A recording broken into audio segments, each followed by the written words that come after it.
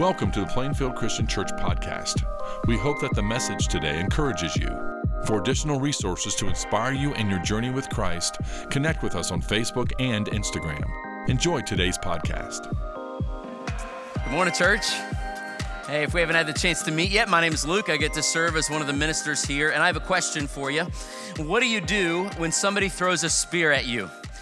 Now, this is, of course, a hypothetical question and a metaphorical spear, but what do you do when somebody throws a spear at you?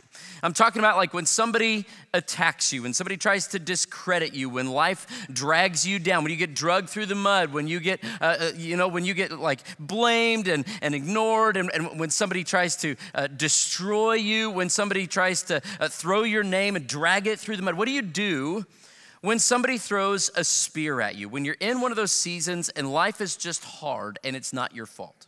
What do you do when somebody throws a spear at you? Some of you might recognize the name Billy Martin. He was the manager of the New York Yankees a long time ago, managed the great Mickey Mantle. And one time, Mickey Mantle and Billy Martin went down in the offseason, and they drove down to Texas to go deer hunting, and they pulled up to a ranch that was owned by a friend of Mickey Mantle's, and Mickey Mantle said, "Hey, Billy, you stay here in the car. I'll go talk to my buddy, and then you and I will go hunt." And so Mickey Mantle walks inside to the farmhouse, talks to his buddy, asks if they can hunt, and his friend says, "Yeah, absolutely. You can hunt wherever you want. But before you guys go out, would you mind doing me a favor? I've got this old mule that's really sick, but I just don't have the heart to put it down. Could you go put my mule out of its misery?" And Mickey Mantle says, "Sure, no problem." He walks out of the house and he's heading back to the car when he decides it would be fun to play a joke on his manager, Billy Martin, who's still sitting in the car. Mickey gets in the car, slams the door shut, and he's just fuming mad, pretending to be angry. And Billy says, "Mickey, what's going on?" And Mickey says, "Well, he won't let us hunt. He told us to get off his property. And you know what I'm going to do? I'm going to go shoot his mule." And sure enough, Mickey Mantle, he gets out of the car, storms off, pow, shoots the mule dead. He comes back, and to his shock, he sees that Billy Martin is also standing there by the car with his rifle smoking. And Mickey Mantle says, "Billy, what'd you do?" And Billy says, "Yeah, that'll teach him. Let's go. I got 2 of his cows also." True story. This is our natural reaction as humans, right? Somebody throws a spear at you, pick it up and throw it back. Like, turnabout's fair play, get your revenge. You didn't deserve that. What do you do when somebody throws a spear at you? We've been walking through the life of David in this sermon series. David is one of these great heroes. I'm going to try to balance that there and see if I don't get impaled for this sermon, okay? And David is one of these great heroes of Scripture, but the most amazing thing about David is we saw in 1 Samuel chapter 13 last week that David is seen as a man after God's own heart. That's what God calls David. Man, wouldn't you love to be known like that? And so we're asking this question as we walk through the life of David together. How can we be people after God's own heart? How can you be a man after God's own heart? How can you be a woman after God's own heart? And today, we're going to take a look at what David does when somebody throws a spear at him. And for him, it's not a hypothetical question. It is not a metaphorical spear. And our hope is that we're going to walk out of today with 3 principles from the life of David to equip you for when somebody throws a spear at you too, for when you get attacked. Now, you might remember last week when we left off David, he'd just been anointed as the next king of Israel. You're going to take the throne, but he doesn't get to ascend to the throne right then. Rather, he just got anointed king, and he gets sent right back to the pasture to keep taking care of the sheep. And it's while David is out there in the pasture that one day this lion comes up and snags one of the lambs and starts to run off. But before the lion can go munch his lunch, Scripture tells us that actually David caught up with the lion, grabs it by the hair, and killed it. Pretty amazing.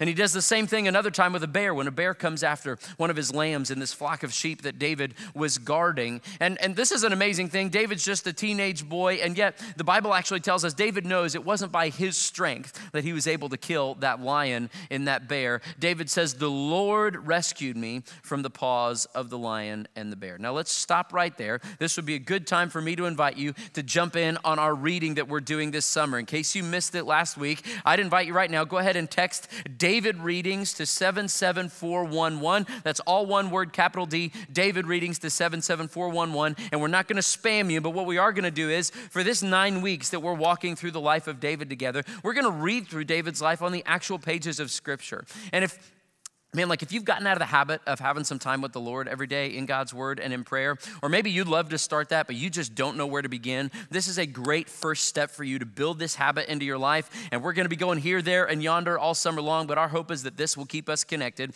So Monday through Friday, we'll send you a text with the little chunk of scripture from David's life that we're gonna be reading through that day, and then just a question to ponder as a result. And if you're a podcast person and you haven't subscribed to the Plainfield Christian Church podcast, we're also gonna be having a summary podcast every week. They just rolled out the first one last week to walk back through what we just read together. So our hope is that that'll help you build in some rhythms of faith this summer. You can pull out your phone and text that right there.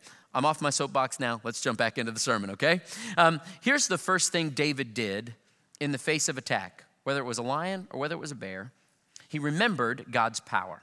That's the first thing. Remember God's power.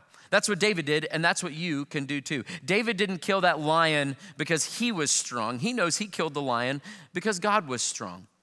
Riley mentioned earlier that David was this famous songwriter. He wrote all kinds of songs that we still sing in Scripture. And the most famous verse from David's most famous song is this one. You probably recognize it. David says, "The Lord is my shepherd, I lack nothing." So David is kind of reflecting on his experience there in the pasture, and he knows that in this relationship between he and God, David is not the one with the power. God is the one with the power. God is the shepherd, and David says, I'm just like a sheep. I'm weak. I get lost and turned around. I'm not all that smart, but God is the good shepherd who will lead me, feed me, care for me, protect me. Remember God's power, David says. The Lord is my shepherd. So what about you? Who's your shepherd? Because here's the thing, in those seasons of life where it's hard, when maybe somebody throws a spear at you, where it's a difficult season, it's a season of maybe doubt or loneliness, weariness, exhaustion, darkness, confusion, those seasons where life throws a spear at you, they tend to reveal the shepherd that you're trusting in. And for David, when the lion showed up and when the bear showed up, it revealed that he really did believe the Lord was his shepherd. But listen, if you and I, if we peeled off all the layers, if we took off the masks today, honestly, who's your shepherd? Maybe you'd say, honestly, the dollar is my shepherd, and I never have enough. Maybe you'd say, I'm my shepherd, and I do whatever I want. Maybe if we're really honest, you'd say the president is my shepherd, and as long as my party wins, I feel safe. Maybe you'd say my career is my shepherd, and as long as I'm successful, then I'm good. Maybe you'd say my marriage is my shepherd, and as long as my spouse doesn't disappoint me and let me down, then I'll be okay. Maybe you'd say my reputation is my shepherd, and as long as people admire me, then I have what I need. Maybe you'd say my kids or my grandkids are my shepherd, and as long as they're well-liked and well-rounded and well-dressed, then I don't feel like a failure. Who's your shepherd? Because listen, those are all good things.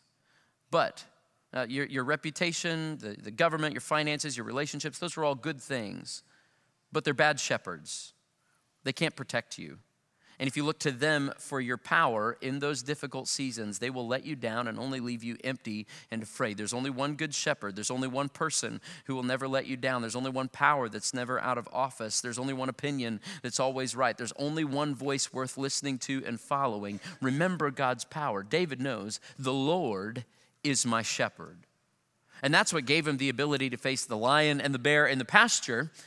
But that's also what gave David the ability to face the giant Goliath on the battlefield, when somebody's literally throwing a spear at him. Now, you've heard that story of David and Goliath, right? We read it together this last week. If you're following along with the readings, you remember that the Israelites are facing off in battle against their enemies, the Philistines. And out of the Philistine army camp comes their champion, the giant Goliath. He's 9.5 feet tall. He's wearing 200 pounds worth of armor. Just the head of his spear, scripture says, weighs between 15 and 20 pounds. This dude is absolutely massive. The Indiana Pacers would love to get Goliath in the draft in a week, right?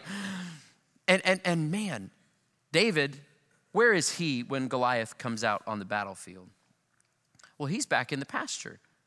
David's still with the sheep. He's not old enough to be with the fighting men. David's brothers were old enough. They were big enough. They were in the army. But one day, David's father, Jesse, decides to send David to the army just to check on his brothers, see how things are going, send some food. David is just the cheese delivery boy. He's door dashing to the battle lines, okay? And he shows up in the army camp and he looks around at these Israelites, God's people, soldiers of the living God, and they're shaking in their boots, their knees are knocking, they're running and hiding, and David's the only one left standing, and he looks around, he thinks, what's going on? And then he hears it. He hears that voice that the Israelite army has now been hearing for 40 days straight. Because Goliath walks out of the Philistine camp and he faces the Israelite army and he shouts. He says, "Give me a man. Send me a man. I defy you. Send me a man to fight me. I will fight your champion. And if I defeat your champion, you will be our slaves. But if your champion defeats me, then we will be your slaves." And this goes on for 40 days, and nobody fights Goliath. Now, here's the important thing to remember, that as Goliath is going out there shouting, "Hey, send me a man, send me your champion," the Israelites had a man to send. They had a champion. We met him last week. His name is King Saul. Saul, we saw last week, was a head taller than everybody else in the whole country. Saul was an accomplished warrior. So Goliath is challenging, where's King Saul? He's the one who's supposed to go fight. But King Saul's in his tent, way back behind the battle lines where it's safe, because he's a coward, because he forgot to remember God's power. He forgot who his shepherd was. And so for 40 days, this giant taunts God's people. And David shows up on the scene and he looks around and he says, what in the world is going on? Who is this clown that he thinks he can defy the armies of the living God? I'll go do it if nobody else will.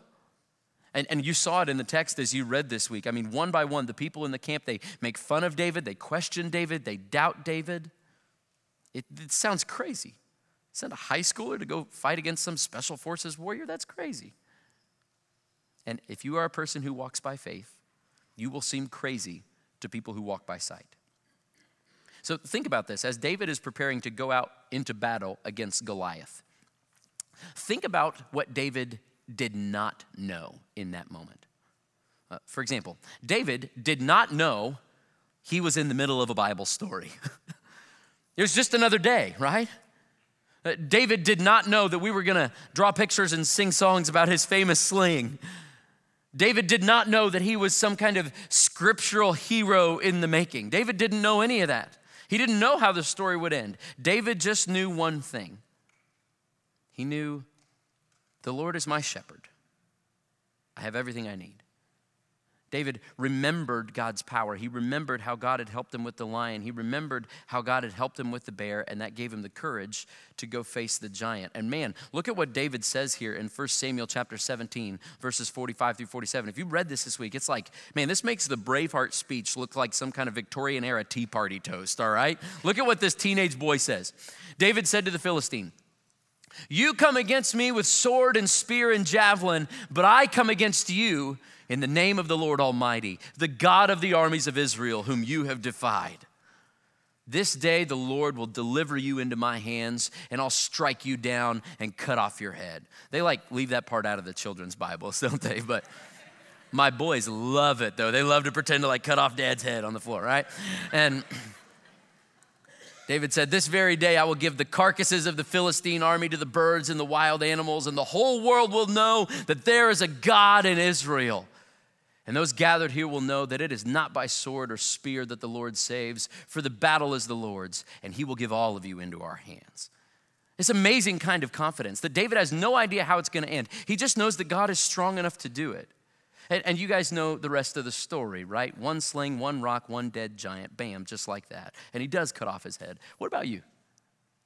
What do you do when somebody throws a spear at you? David remembered God's power. Do you remember God's power? Because I hope you know that the same God who empowered David is the same God who raised Jesus from the dead, who's the same God who lives in you today. If you're a follower of Jesus, when somebody throws a spear at you, remember God's power. You remember 1 John chapter 4, verse 4, which says the one who is in you is greater than the one who's in the world. Remember God's power. That's the first thing David does. Now, you'd think that after David goes from being little DoorDasher, cheese delivery boy, shepherd guy, to being Big Bad Dave the Giant Slayer, surely his life would just be up and to the right from there on. Oh, got it. Surely his life would just be hunky-dory from there on out, right? Well, no, if you keep reading, it definitely doesn't. We read earlier this week how 1 Samuel chapter 16, something happens to King Saul. We saw that verse last week, how the Spirit of the Lord came powerfully upon David. But in the very next verse, it says, the Spirit of the Lord departed from Saul. And Saul's life just descends into chaos. He's in anguish and he's tormented. Scripture actually says, by an evil spirit.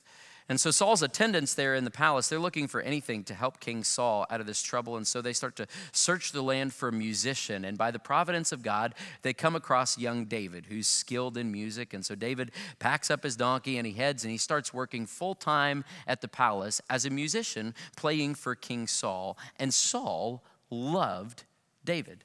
1 Samuel chapter 16, verse 23 says this, that whenever the Spirit from God came on Saul, David would take up his lyre and play. Then relief would come to Saul, he would feel better, and the evil spirit would leave him.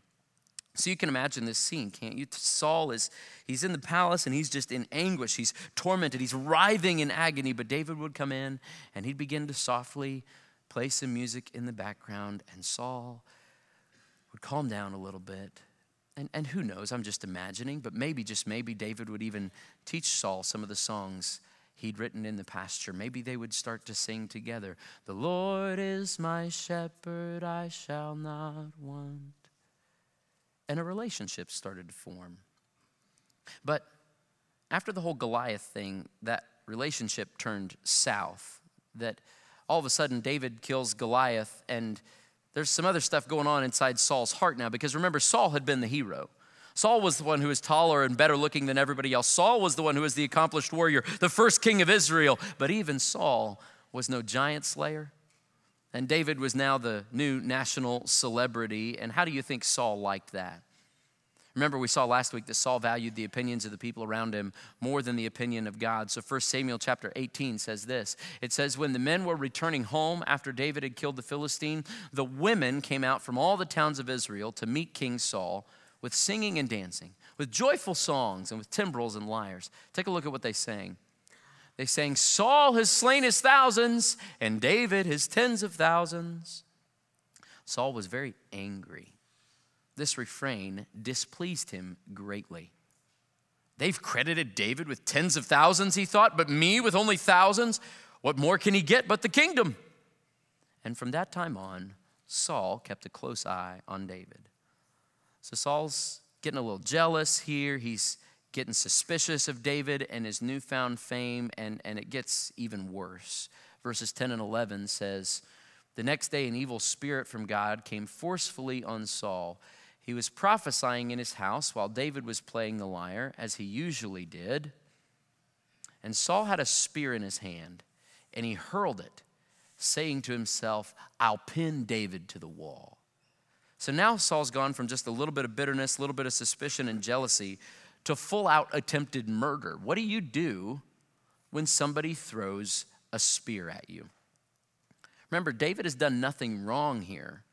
But Saul's so jealous that he flies off the handle. And this isn't the only time he tries to kill David. We're going to see in just a few more verses. Again, he tries another time to pin David to the wall with a spear. Then that doesn't work. And so Saul figures, well, I guess I'll just promote him in the military. He makes David a military commander, thinking, well, the Philistines will kill him in battle. But David goes on and he just wins more and more battles. And David's getting so much esteem now that he figures, I'm going to ask the king for his daughter's hand in marriage. He's fallen in love with this lady named Michal, that's Saul's daughter. And I don't know what your father-in-law did for you, like when I asked to marry Rebekah, but Saul says, sure, David, you can marry my daughter. You just have to bring me back 100 Philistine foreskins. Like, don't tell me reading the Bible's boring, all right? Thinking, well, as he's trying to circumcise 100 Philistines, surely he'll get killed then. But David comes back and he has not 100, he has 200 Philistine foreskins. Can you imagine being the guy that Saul's like, yeah, go count those for me, would you? Yeah. Telling you, this is crazy stuff. Read your Bible. Time and time and time again, Saul keeps trying to kill David. And so what do you do when somebody throws a spear at you? Now think about if David was describing this scenario on like Facebook and just telling all the stuff that Saul had done to him. Think about what the comments section would say right there, right? They'd say, David, you don't have to take that. Dave, you're the giant slayer, bro. Like when he throws the spear at you, pick it up and throw it back.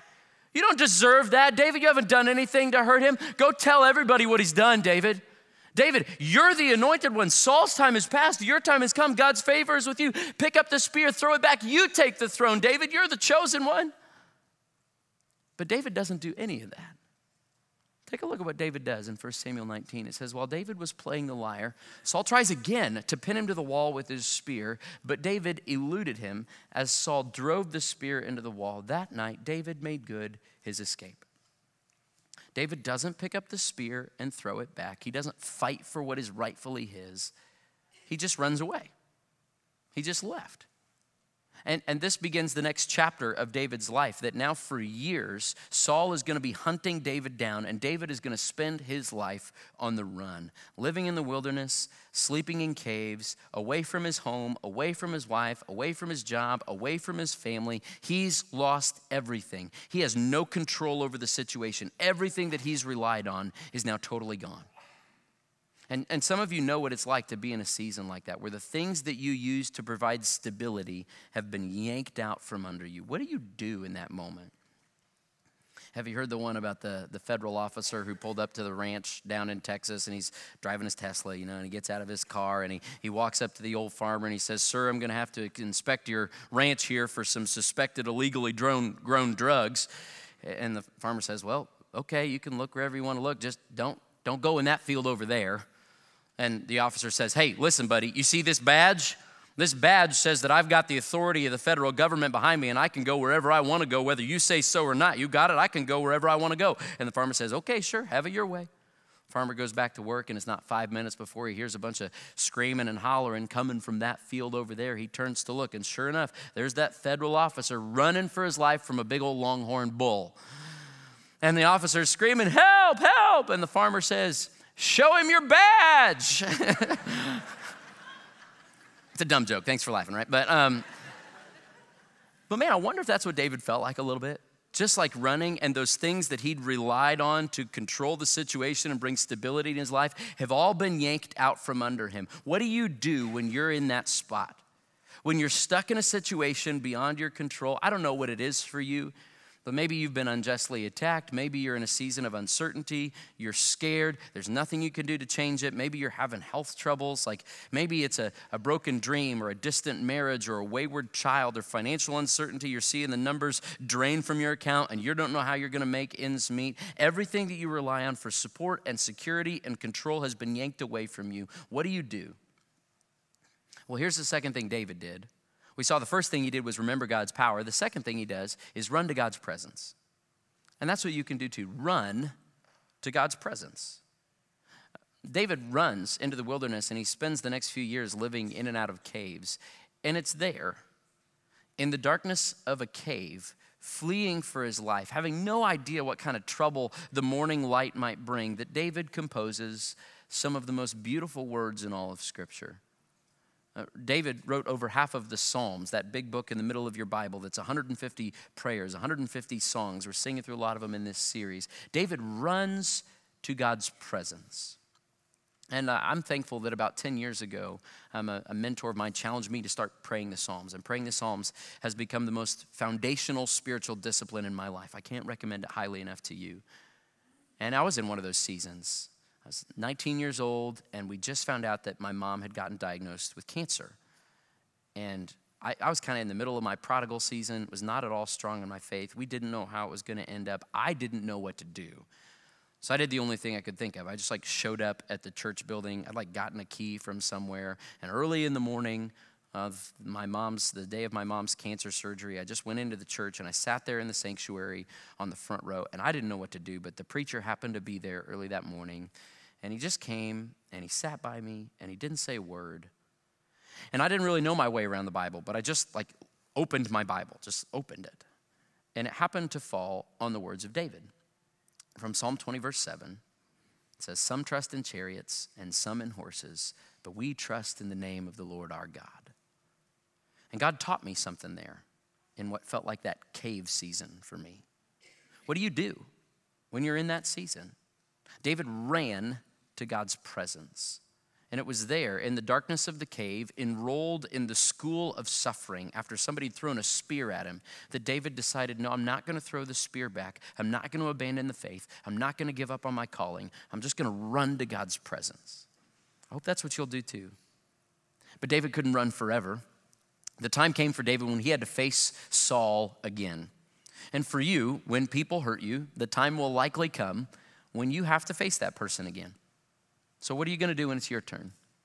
Take a look at what David did here in 1 Samuel chapter 24. It says, after Saul returned from pursuing the Philistines, he was told, David is in the desert of En-Gedi. So Saul took 3,000 able young men from all Israel and set out to look for David and his men near the crags of the wild goats. He came to the sheep pens along the way, and a cave was there, and Saul went in to relieve himself. The Bible's ruthlessly honest, right? So Saul goes in to answer the call of nature in this cave, but it's not just any old cave. Look here, starting in verse 8. It says, David and his men were far back in the cave. They're in that same cave. The men said, this is the day, David, that the Lord spoke of when he said to you, I'll give your enemy into your hands for you to deal with as you wish. David, pick up the spear, get him, now's your chance. But take a look at what David does. It says, then David crept up unnoticed and cut off a corner of Saul's robe. Afterward, David was conscience-stricken for having cut off a corner of his robe. He said to his men, the Lord forbid that I should do such a thing to my master, the Lord's anointed, or lay my hand on him, for he is the anointed of the Lord. With these words, David sharply rebuked his men and did not allow them to attack Saul. And Saul left the cave and went on his way. Amazing that David has the opportunity in one fell swoop to end all of this, to get out of his cave season, to be done with the guy who's trying to kill him, to ascend to the throne. David, you have the chance. Seize your opportunity. But he doesn't do it. Look at what David does here. It says, then David went out of the cave and called out to Saul, my lord the king. When Saul looked behind him, David bowed down and prostrated himself with his face to the ground. He said to Saul, why do you listen when men say David is bent on harming you? This day you've seen with your own eyes how the Lord delivered you into my hands in the cave. Some urged me to kill you, but I spared you. I said, I will not lay my hand on my Lord, because he's the Lord's anointed. See, my father, look at this piece of your robe in my hand. I cut off the corner of your robe, but did not kill you. See that there's nothing in my hand to indicate that I'm guilty of wrongdoing or rebellion. I didn't do anything wrong, David said, but you're hunting me down to take my life. Now here's the line I want you to catch. David says, may the Lord judge between you and me, and may the Lord avenge the wrongs you've done to me, but my hand will not touch you. This is amazing. David has the opportunity to be rid of all the problems, and he chooses not to. What do you do when somebody throws a spear at you? And David, in this moment of great spiritual clarity, chooses not to pick it up and throw it back. He remembers God's power. He runs to God's presence. And here's the first thing. He rests in God's wrath. And that's what you can do too. Rest in God's wrath. Now, that may sound a little bit weird to you, right? Because God's wrath is not this topic that we celebrate and revel in a whole lot. Like, I'm thankful we live in an area with a ton of good churches, but if you drive around, you might see like First Church of God's Love, Grace Church, Mercy Church. You're not going to see First Church of God's Wrath, right? Not a popular topic. We sing, Jesus loves me, this I know, not Jesus shoves me, this I know, right? What do you mean rest in God's wrath? And yet as a Christian, you can rest in God's wrath, because God's wrath is not some fickle emotional outburst like your wrath and my wrath is. God's wrath is his maintained righteous antagonism toward the sin and death that destroys the creation that he loves. God's wrath is his divine anger at his justice. Wrath and love are two sides of the same coin. C.S. Lewis says that anger is the fluid love bleeds when you cut it. And so for some of you in the room today, man, when you've been in a hard season, or maybe you're in one now, maybe you're a victim, maybe you've been wronged, maybe you know what it feels like to pray, Jesus, if you love me at all, you have to do something about this. And if you've ever been there, then I want you to know that you can rest in God's wrath, because God's wrath is the beauty of knowing that he has seen the sin. He has seen the death. He's seen the pain and the hurt in this world, and he will not do nothing about it. And that's what David did. He rested in God's wrath. He didn't need to pick up the spear against Saul and settle it himself. He trusted that God was going to pick up the spear in due time. And that's what you and I can do as Christians as well. Paul tells us this in Romans chapter 12, beautiful text. Paul says, do not repay anyone evil for evil. Be careful to do what is right in the eyes of everyone. If it is possible, as far as it depends on you, live at peace with everyone. He says, do not take revenge. Don't pick up the spear, my friends, but leave room for God's wrath. Rest in God's wrath. For it is written, it is mine to avenge. I will repay, says the Lord. God's job is to pick up the spear. And our job, if your enemy's hungry, feed him. If he's thirsty, give him something to drink.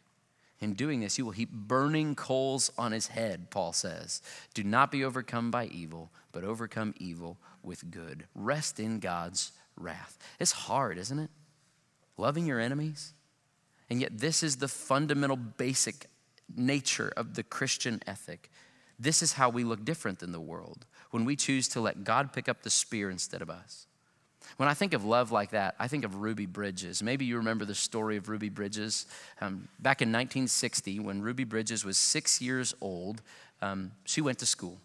Seems like a normal thing to do, but Ruby was black, and she was the first black child in that period of integration to go into an all-white school, just 6 years old. Can you imagine? And on her first day of school, hundreds and hundreds of protesters gathered outside of the school building as she walked inside, the only black student in a school full of prejudice. And people spit on her, and they cursed at her, and they threatened her life. One protester had a little black baby doll in a coffin. And yet amazingly, through it all, Ruby seemed to not be scared or angry or bitter or depressed. One morning after she'd been through this day after day after day, Ruby's teacher was looking out the window, watching Ruby walk into the school building, and she noticed that Ruby turned toward the crowd and her lips were moving. And so when Ruby got into the building, her teacher said, what were you saying to them? And Ruby, 6 years old, said, I wasn't saying anything to them. I was praying for them. Later on, Ruby would write, my mother and our pastor always said, you have to pray for your enemies, and you have to love the people who do you wrong. And that's what I did. And I don't know about you, I want to learn to love like that when somebody throws a spear at me, but it's really hard, isn't it? It's really hard. So how do we do that? Well, of course, we remember God's power, and we run to God's presence, and we rest in God's wrath. But ultimately, we have to remember the Jesus who did all those things for us. We see all of this displayed most fully at the cross, don't we? And so when somebody throws a spear at you, my challenge to you is to remember him. Think about the parallels between Jesus and David here. Jesse, David's dad, sent his youngest son to the battlefield. But our Father sent his only son, not to the edge of the battle, but right to the middle of the fray. And when Goliath emerged from the Philistine camp and he said, send me a man, David stood up and answered the challenge. And when our enemy said, send me a man, the Son of God stood up and he came from heaven to earth to meet the challenge. And Jesus is not some King Saul who sits comfortably at the back of the army while we do the fighting, all safe and sound. Jesus is a king who goes before us. David risked his life. Jesus gave his life. And think about the Israelite army. The Israelite army, they were victorious that day in battle. Not because they lifted a finger. They didn't do a thing. They were victorious because David went and fought on their behalf and won the victory for them. And you and I today are gathered as the people of God victorious, not because we lifted a finger, but because Jesus went toe-to-toe with our ultimate enemy of sin and death. And in his death and resurrection, he won the victory on our behalf. So when somebody throws a spear at you now, because of Jesus, we get to remember God's power. That the same power that raised Jesus from the grave is now the power that lives in you. And because of Jesus, now when somebody throws a spear at you, you get to run to God's presence because he's a sympathetic high priest and he's our mediator who right now goes before God on our behalf and he understands your pain so you can cry out to him. And because of Jesus, now we get to rest in God's wrath. knowing that someday Jesus is going to return and he will establish his justice and he will unleash his wrath on the sin and the death that destroys the people that he loves. But we also get to rest in God's wrath because we know that we deserve that wrath, didn't we? Because the sin and death that destroy creation isn't just out there, it's in here. And yet instead of pouring out that wrath on us, God poured out that wrath on himself. When Jesus died on the cross, he absorbed the wrath of God on our behalf so that we could have his peace instead. So if you received the communion when you walked in, would you pull that out now? And I'm going to give you a few moments just to be still with the Lord. And when you're ready to receive this little piece of bread that reminds us of the body of Jesus nailed to that cross. And here's what I want you to do in those moments before you receive this. I want you to picture the spear. Picture the spear that pierced Jesus' side as he hung on the cross and blood and water spilled from his body, saying that, yeah, he was dead. Jesus took the spear. He took God's wrath so that we didn't have to, so that now we can share his love. And that even in that moment, Jesus cried out, Father, forgive them. They don't know what they're doing. And ask God to give you the power to show that same kind of love to the people around you. I'll give you a few moments and then I'll pray and we'll receive the cup together.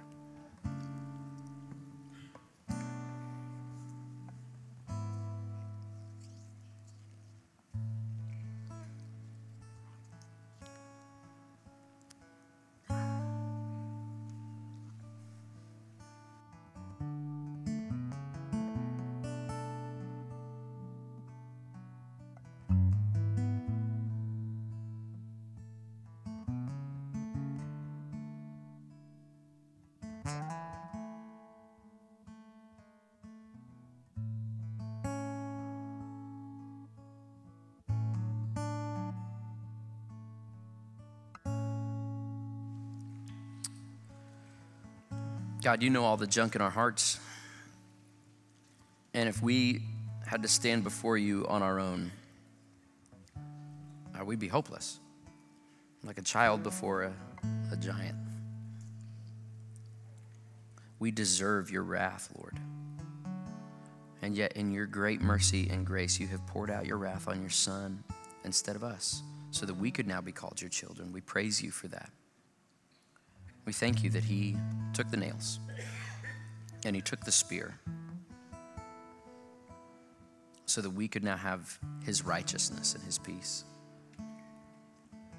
And so, Father, as we prepare to receive this blood that washes us clean, my prayer for my brothers and sisters in the room today is that we would rest in your power, that you would fill us with your Holy Spirit, and that we would walk out of here unafraid because of you, the great living God who lives in us. My prayer is that we would run to your presence, Lord, that we would be people whose hearts are always close to you, even in the darkness. And Father, that we would rest in your wrath, that you would fix our eyes on heaven, that we would eagerly await your return when your wrath will be poured out and your love will be revealed and sin and death will finally be done and we'll be face to face with you. We look forward to that day. It's in Jesus' name that all God's people said, amen. This is the blood of Christ. Thank you for listening to the podcast today. It's our desire for you to grow in your understanding of Christ's love as you partner with us in our mission to love all people to new life in Christ. If you have any questions about our church or would like to plan a visit with us, go to plainfieldchristian.com. If you would like to receive our podcast every week, we encourage you to subscribe to the Plainfield Christian Church podcast on whatever podcasting platform you prefer. Have a great week.